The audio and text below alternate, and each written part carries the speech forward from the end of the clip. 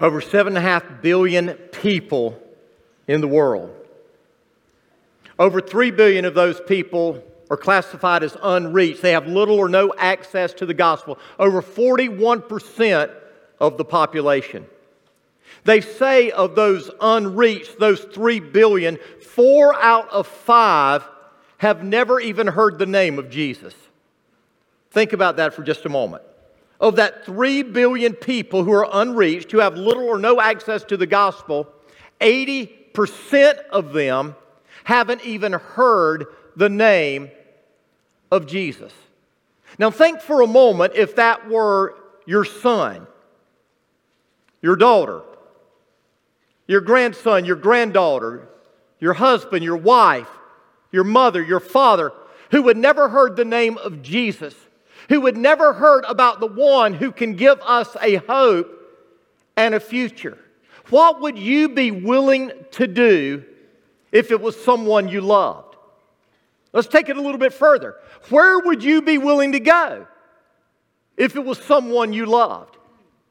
Let's take it a little further. What would you be willing to give if it were someone that you loved? In light of the fact that every one of us here who are Christ followers have been called to go into the world and make disciples, in light of the fact that the Bible says that we will receive power when God's Spirit comes upon us and we will be witnesses in Jerusalem, Judea, Samaria, to the ends of the earth, what are you willing to do? Because Jesus, our Lord, our Savior, our Master, has told us to go. For the last 3 weeks, we've been talking about some things that I've told you that I believe God has laid on my heart.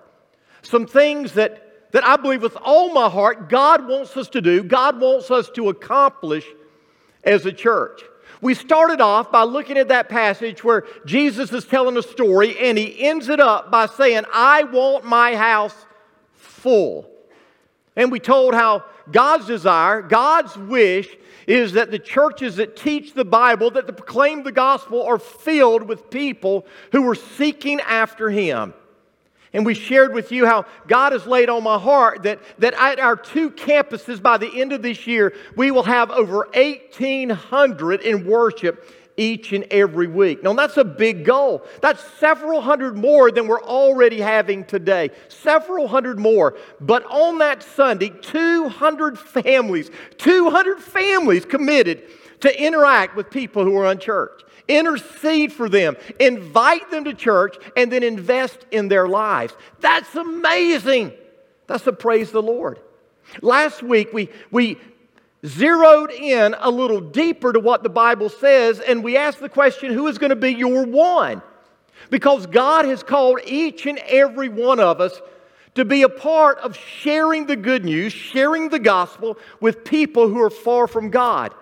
And I ask you to make a commitment to share with at least one and see them saved and baptized by the end of this year. Our plan, our desire, our goal is that we would see over 250 people baptized over the next 10 months. Well, last week, 115 of you committed to share the gospel and see at least one person come to faith and be baptized by the end of this year. That's a praise the Lord. But let me tell you, today we're going to go a little deeper. And we're going to move from what you and I can do individually to what we can do as a church family. We're going to move from talking about taking the message to our neighbors to taking the message to the nations. Because God has called each and every one of us to be a part of His great commission to go into the world. Beginning in Jerusalem, going to Judea, Samaria, and then to the ends of the earth. And for us to learn how to do that, I want us to look at a church today that I believe is the very first intentionally missional church in the Bible.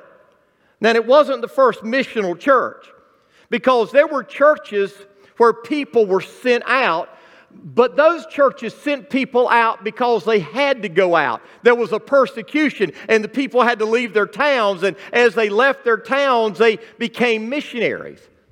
But today I want us to look at a church that made a decision.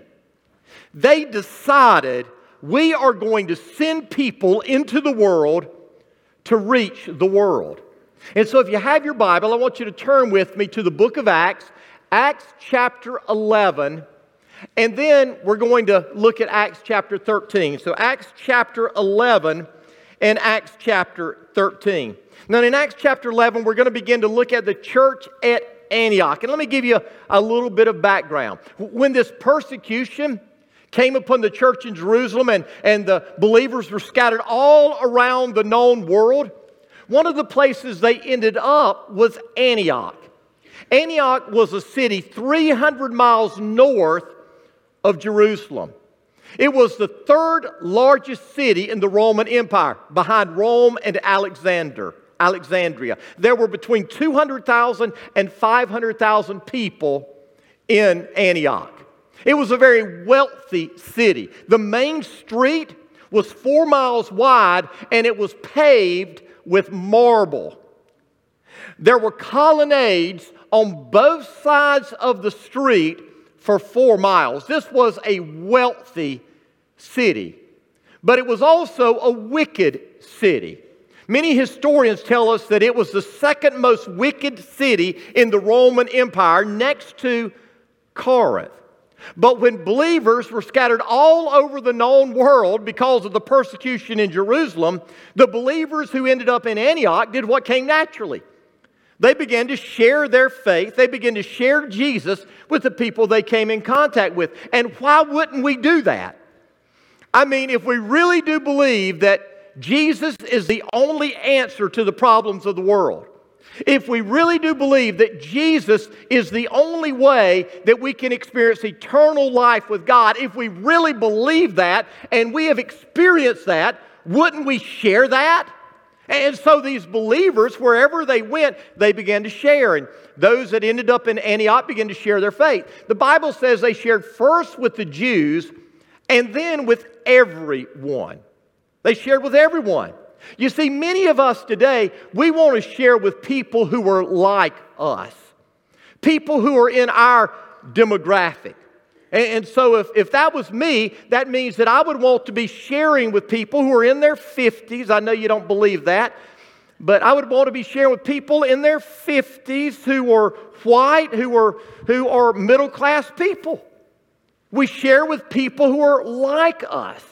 But the Bible doesn't tell us to do that. The Bible tells us that we need to share with anyone. We need to share with everyone. And that's what this church did. They shared with the poor, they shared with the rich, they shared with those of different nationalities, different ethnicities. They were sharing with everyone. And the church began to grow. By the way, our vision statement says this. We envision a church sharing the gospel of Jesus, reaching people at every age and stage of life, from every race, every nationality, and every socioeconomic background. That's the church that Jesus wants. That's the church that God wants us to build. God wants us to build a church and grow a church where there are people of every race, every nationality, every socioeconomic background. There are young and there are old. There are people from all over the spectrum gathered together to worship Jesus. And so they had this church. They were different. They were diverse. And yet they were united in their love, their passion, and their commitment to Jesus Christ.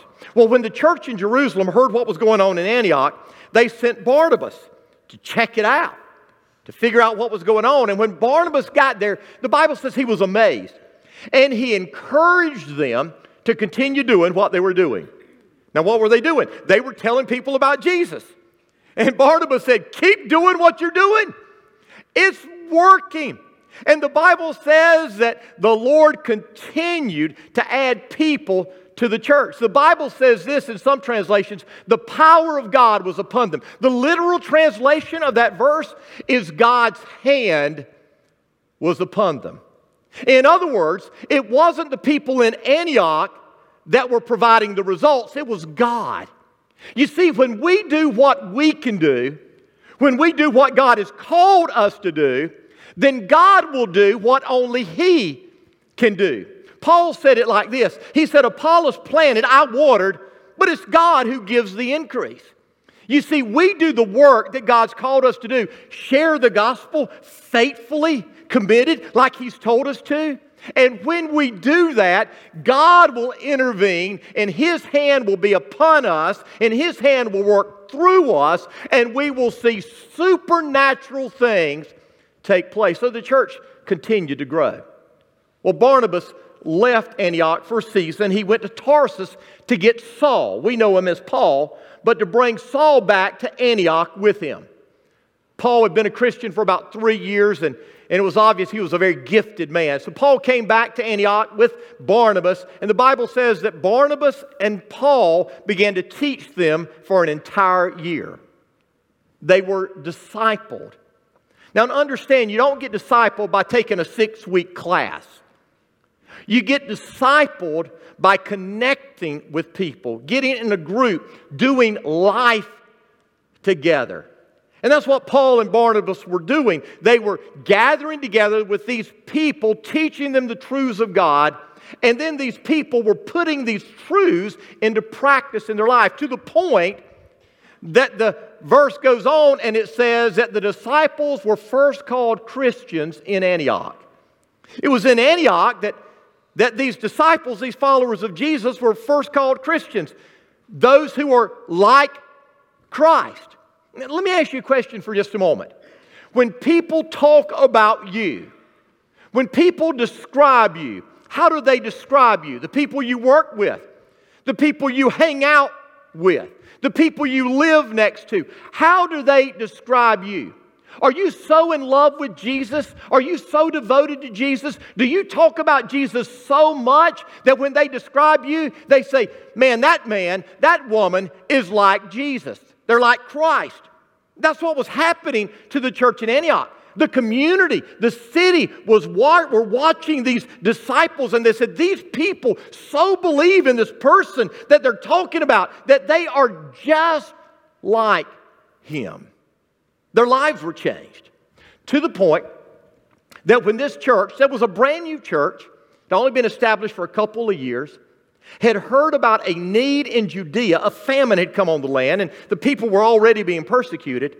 They took up an offering. The Bible says everyone gave as much as they could. They gave sacrificially. They took up an offering and sent it to the believers in Judea so that they could help them in their time of need. So this was the church in Antioch. I mean, it was a church that was sharing the gospel. It was a church that was growing deep in the things of God, being discipled. A church that was living in community. A church that was giving of their resources. But then God decided He was going to do something else. He was going to take them further than they had been taken before. And He was going to take them further than He had taken any other church in the past. He was going to make them into a Great Commission church. The kind of church that God wants each and every one of us to be. And so I want you to listen to what it says in Acts chapter 13, verses 1 through 4. We're going to pick up this story of all the things that were happening in Antioch. The book of Acts kind of takes a detour in chapter 12, but then in chapter 13 it goes back to Antioch. And it says this, among the prophets and teachers of the church in Antioch of Syria were Barnabas, Simeon, called the black man, Lucius from Cyrene, Manaen, the childhood companion of King Herod Antipas, and Saul.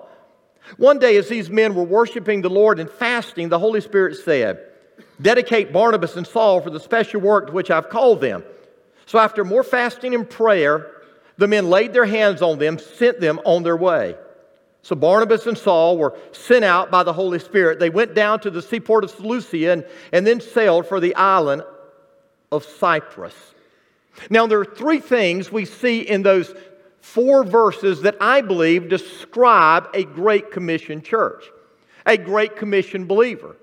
And so if your desire is for us to be a Great Commission church, if you really do want to be obedient and be a Great Commission Christian, then these are 3 things that need to be found in your life. Let me give them to you. Here's truth number 1. Missions flows out of genuine worship. Let me say it again. Missions always flows out of genuine worship. Look at verse 2. One day these men were worshiping the Lord. Now here's the thing. When most of us hear that phrase worship, our mind immediately goes to singing, right? We have a worship leader that leads us in singing. We sing praise and worship songs. We have time in our service where we worship, and then we have time where we teach. And so oftentimes when we think about worship, we naturally think about singing. But what you need to understand is that this word worship has nothing to do with singing. Now some of you men are going, praise Jesus, I don't like to sing anyway. But you need to understand that there's other passages in the Scripture that clearly command us as followers of Jesus to sing unto the Lord. So you're not off the hook. Even if you can't sing on key, the Bible tells us to sing, to make a joyful noise. So we're called to sing, but that's not what this word means. The Greek word here is liturgio. It's the word that we get our English word liturgy from. Now today, here's what liturgy means. Liturgy literally means the order of public worship. And so whether it is a Catholic church or whether it's an Episcopal church, a Methodist church, a Presbyterian church, a Baptist church, an Assembly of God church, go crazy church, every church has a liturgy. They have some order that they're going through in public worship. So that's what liturgy means today, but that's not what this word means. The word liturgy literally means service or ministry. It comes from 2 Greek words. It's a compound word. It comes from 2 Greek words, people and work. And so the word literally means the work of the people.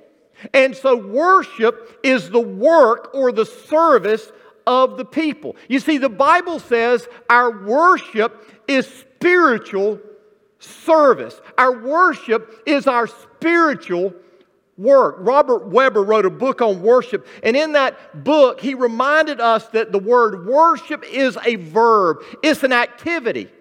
It's not something we experience, it's something we do. You see, most often when we think about worship, we think about an experience. We go to Winter Jam and we love the worship and we have an experience.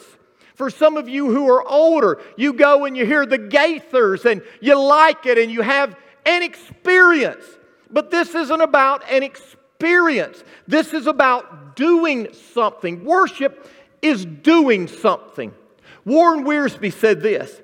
He said, worship is the believer's response with all that he is, his mind, his emotions, and his body, to all that God is, says, and does. So worship is our response to God. Now this word liturgio, it's only found 3 times in the New Testament. It's found in Romans 15. And in that passage in Romans 15, it's used to describe an offering that the believers gave. And so worship was giving. It is found in Hebrews chapter 10 to describe the Old Testament priest who made sacrifices before God on behalf of the people. And then it is used here. Now, when you read the passage here and you unpack the passage, it is clear that the worship here refers to fasting and praying. So the worship they're talking about isn't singing, it isn't dancing, it isn't raising the hands, it's not even giving here, it's fasting and praying. You see, the Bible teaches that fasting and praying is an act of worship. And it's a powerful act of worship. The truth of the matter is, if we want God to move, we've got to be a people who are involved in prayer and fasting. There are some things that God will not do apart from prayer and fasting. In the story of the Transfiguration, when Jesus and His disciples come down off of the mountain, He finds His disciples down at the bottom of the mountain, and there's this boy that was possessed by a demon that they could not cast out the demon. Jesus came and He cast out the demon, and later on the disciples were with Jesus and said, Jesus, why weren't we able to cast out this demon? You know what Jesus said? Jesus said, because some things will only happen through prayer and fasting. Did you hear that? There are some things that are never going to be accomplished except through prayer and fasting. And so do you need a spiritual breakthrough? Do you find yourself in spiritual bondage? Do you feel like that you are kind of stuck in your spiritual life? Do you want to be more missional in your life? Then what I would say to you today is this: you need to pray and you need to fast. Because there are some things God is only going to do through prayer and fasting. It was as the church had gathered together, were praying together, were fasting together, that the Holy Spirit spoke and said, set apart Paul and Barnabas. By the way, that's why House of Prayer is so stinking important. It's not just a service that we do on Wednesday so that the adults who aren't in Awana or aren't with students can have a place to go. House of Prayer on Wednesday is the most important service of the week for our church. It's the most important. If we believe this passage, that it is through prayer and fasting that God speaks, that God moves, that God does, then it is important for us as a body to come together to pray and to fast. And by the way, these weren't 7 people praying in different places. This was the people of God gathered together in the place of God together, and God spoke to them. You see, House of Prayer is the cord that connects us to the power source, God. And so if we want a spiritual breakthrough, if we want to see people delivered, people healed, people saved, if we want to see missionaries raised up out of our church, then we've got to gather together in House of Prayer. We've got to make that a priority. And I know, some of you work to 6 o'clock, you can't be here. I understand that. Some of you, your work schedule will not allow. Some of you are helping with Awana or helping with students, and praise God for that. But listen to me. If you're a part of the Northside family and you're not at work, you need to make House of Prayer a priority. Because I'm telling you, when we become a praying people, God will work in our midst. It is through worship, which involves prayer and fasting, that God moves. We see that in the book of Isaiah. Isaiah chapter 6. Isaiah was in the temple of God. He was mourning the death of the king. And it was in the temple of God in a time of worship that God spoke to him. God cleansed him. God saved him. And then Isaiah heard the voice of God. God said, "Who will go for me? Who can I send?" And it was in that moment of worship in the temple that Isaiah said, "Here I am, send me." Missions is the overflow of worship. Second thing, missions is sacrificial. So the Holy Spirit said, dedicate Barnabas and Saul for this work of which I've called them. Now, what's important for us to understand is the church didn't just send anyone. They sent their best. Paul and Barnabas were the A team. They were the people who were protected against free agency. They were the people that if they leave, we don't know what we're going to do. This was the best teachers. This was the best leaders that the church had. And God said, "Hey, I want Paul and Barnabas to go do this work." And the church didn't say, "Oh, hey, time out, God. They're our best, they're our finest, they're our most gifted. They said, okay, we're going to lay hands on them, we're going to set them apart, and we're going to send them out. And that's what they did. And so the question for us this morning is this: are we willing to give our best? Are we willing to sacrifice to see the mission of God happen? Are we willing? I want to read to you another part of our vision statement. We envision a church of reproducing believers, birthing new campuses and churches, leading thousands of people to faith in Jesus.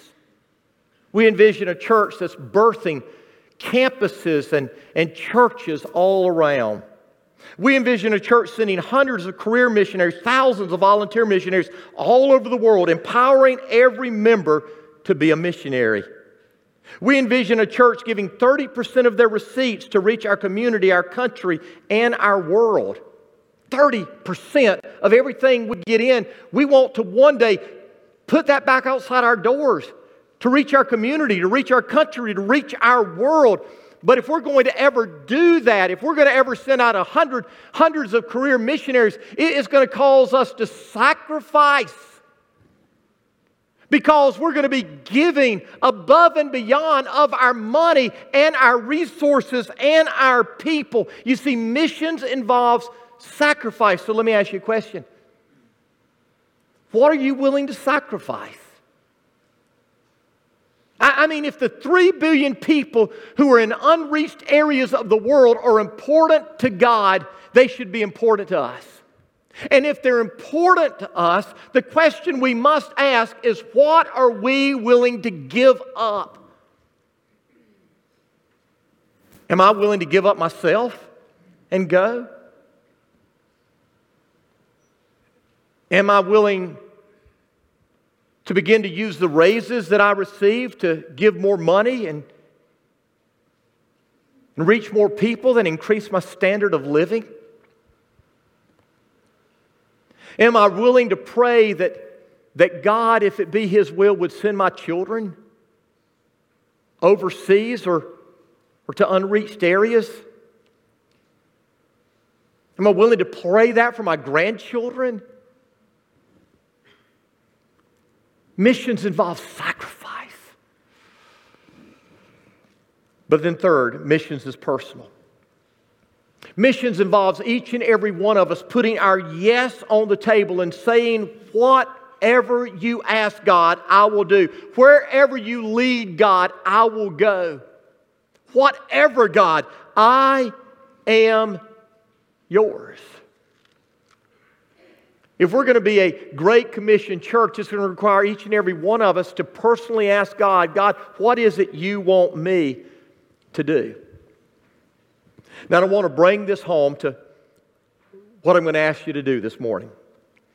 When you came in this morning, you received one of these cards. It's a commitment card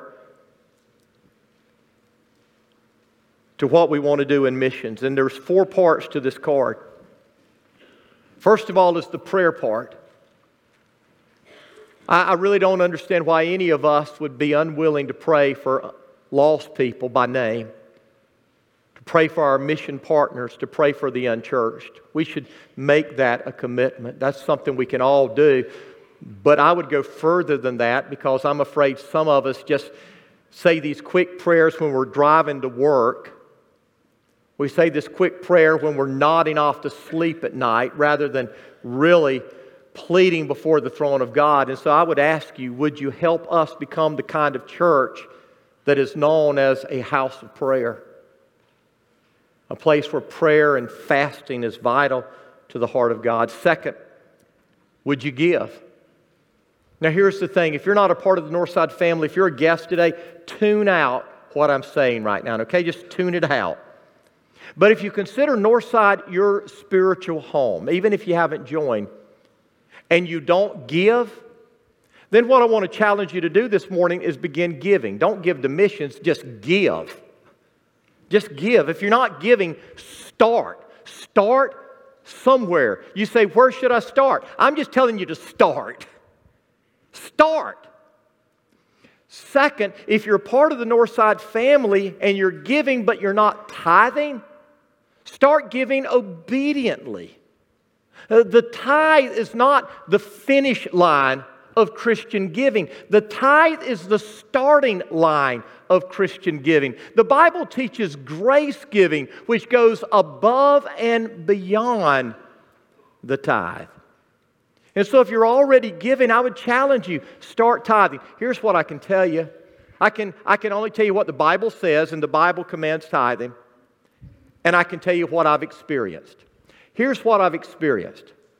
From the very first moment my wife and I have been married, we've been sacrificial givers. Everything that we've had, we held in our hands like this and said, "It's yours, God. Whenever you want it, whatever we have is yours." And that's not the tithe, that was an automatic. It was the above and beyond. And there are times that we have completely depleted all the resources we had on hand because we felt like God told us to. There were times that we sold things because we felt like God told us to. And what I can tell you is this.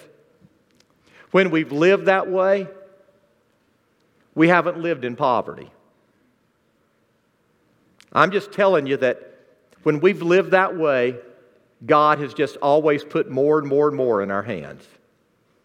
And the reason I think that He's done that is because He said, I can trust them. I can put stuff in their hands and they will be used as a conduit to give to my mission, my vision, my heart. And He's done that. And I would challenge you, if you're not tithing, start tithing. If you are tithing, then I would challenge you to give to our missions offering. Give above and beyond what you're tithing to our missions offering to reach the nations. Our budget, we have money that goes to reach the nations, but we have a missions offering that goes above and beyond that. Things that are helping us do things like to send a missionary to reach the Iban people, to plant churches in the northeast part of the United States, to minister to various needs in our community, to various partners that we have. And so begin to give sacrificially and generously give. Third thing I've challenged you to do is care. You can't really be on mission unless you care for people. And on this card, the crazy thing is, you will find a multitude of ways that you can care right here. In 2 weeks, we have Food from the Heart. We're going to collect over 100,000 pounds of food in one day. You can help, and you'll be caring. We've got a ministry called Mission Columbia that gives away food and clothes and talks to people about Jesus. You can volunteer there. You can do that. We've got partnerships with Connie Maxwell and ministries that help young ladies who are involved in sex trafficking, all kinds of things that you can get involved in. You can care. But then third, share. Go. Make a commitment. Now I'm going to wrap this up and tell you 2 things that are on my heart. Part of this Mission 2020 thing that I really do believe that God has laid on my heart. So I want you to hear them. Here's the first thing. I believe with all my heart, God wants us to have someone on the ground partnering to reach the Iban people by the end of this year. We have the money, we have the resources. We're praying that God will raise up the people. Second, I believe that God wants us to plant a church in a sin city in the northeastern part of the United States by the end of this year. We may do that as a church family by ourselves. We may do it with another church. We may find a church planner that we partner with. But the northeastern part of the United States is one of the most unchurched areas of our nation as far as evangelical Christianity is concerned. There is a need for Bible teaching churches. And so we want to have someone on the ground to reach the Iban people. We want to have planted a church in the northeastern part of the United States by the end of this year. And then third, this is the big one. Oh my, this is the big one. I believe by the end of this year, God wants at least 10 people to answer the call to serve. Not to go on a 1 week or a 2 week trip. No. I believe over the next 10 months, God is wanting to call at least 10 people who will say, here I am. Send me. It may be to plant a church. It may be to be a part of a team that plants a church or plants a campus. It may be someone who goes overseas as a missionary using the skills and the vocation and the abilities that God has given you. But I believe with all my heart, I believe God is saying it's your time. It's time to challenge the church. And we need to step to the plate and we need to say, here I am, send me. Now some of you are saying, well, what if I'm called? What's my next step? Well, we'll help you with that. We won't leave you on your own. Some of you are thinking, does that mean that I have to quit my job? Not necessarily. Does that mean that I have to move? Not necessarily. But what it means is that for a long time, or maybe in the next 10 months, you're going to know deep down in your heart, like the two we heard from earlier, that God's calling you. He's not calling you to sit where you're at and serve in our church. He's calling you to be sent out to reach the nation and to reach the nations. So here's what I want you to do this morning. Some of you, you're ready to make your commitment on that commitment card. If you are, that's great. But many of you aren't, because we put a lot on you here, right? And so if you're not ready, that's okay. You take that card home, you pray about it, you pray about it with your family, and then bring it back next week and put your yes on the table, whatever it is with God. But here's the thing. If you want to walk in obedience, you're going to say, here I am. Send me if you're calling. And if God starts calling, let us help you know what your next step is. Bow your head. If your head bowed with your eyes closed. Pray with me this morning that we'll be this missional church. Lord God Almighty, as we come into our altar time, I pray you'll have your way in each and every one of our hearts. Lord God, I pray that you'll set people free because, Lord, I know with all my heart there are people here today who are in bondage. There are some that have spiritual strongholds in their life. And Lord God, I pray that you will set them free. Lord, there are some who are sick in need of healing, and you are the great physician, and I pray that you will heal them. Lord, there are some who are in a relationship that is going nowhere, and I pray that you'll restore it. Lord, there's some who are lost. They know it. They don't know you. They may know about you. They may know who you are, but they don't know you. And Lord, I pray today they'll come to know you and how much you love them. And then, Lord God, I believe there are some that are being called even right now, this very minute. They don't need to wait a month or 10 months. Lord, they know God's called me. I haven't responded. What do I need to do? Lord, I pray that you'll give them the courage to even this morning to step out and make that clear. And Lord God, I pray that as we flood this altar praying for lost people by name, that you'll hear our prayers. You'll set captives free. And I pray this in Jesus' name.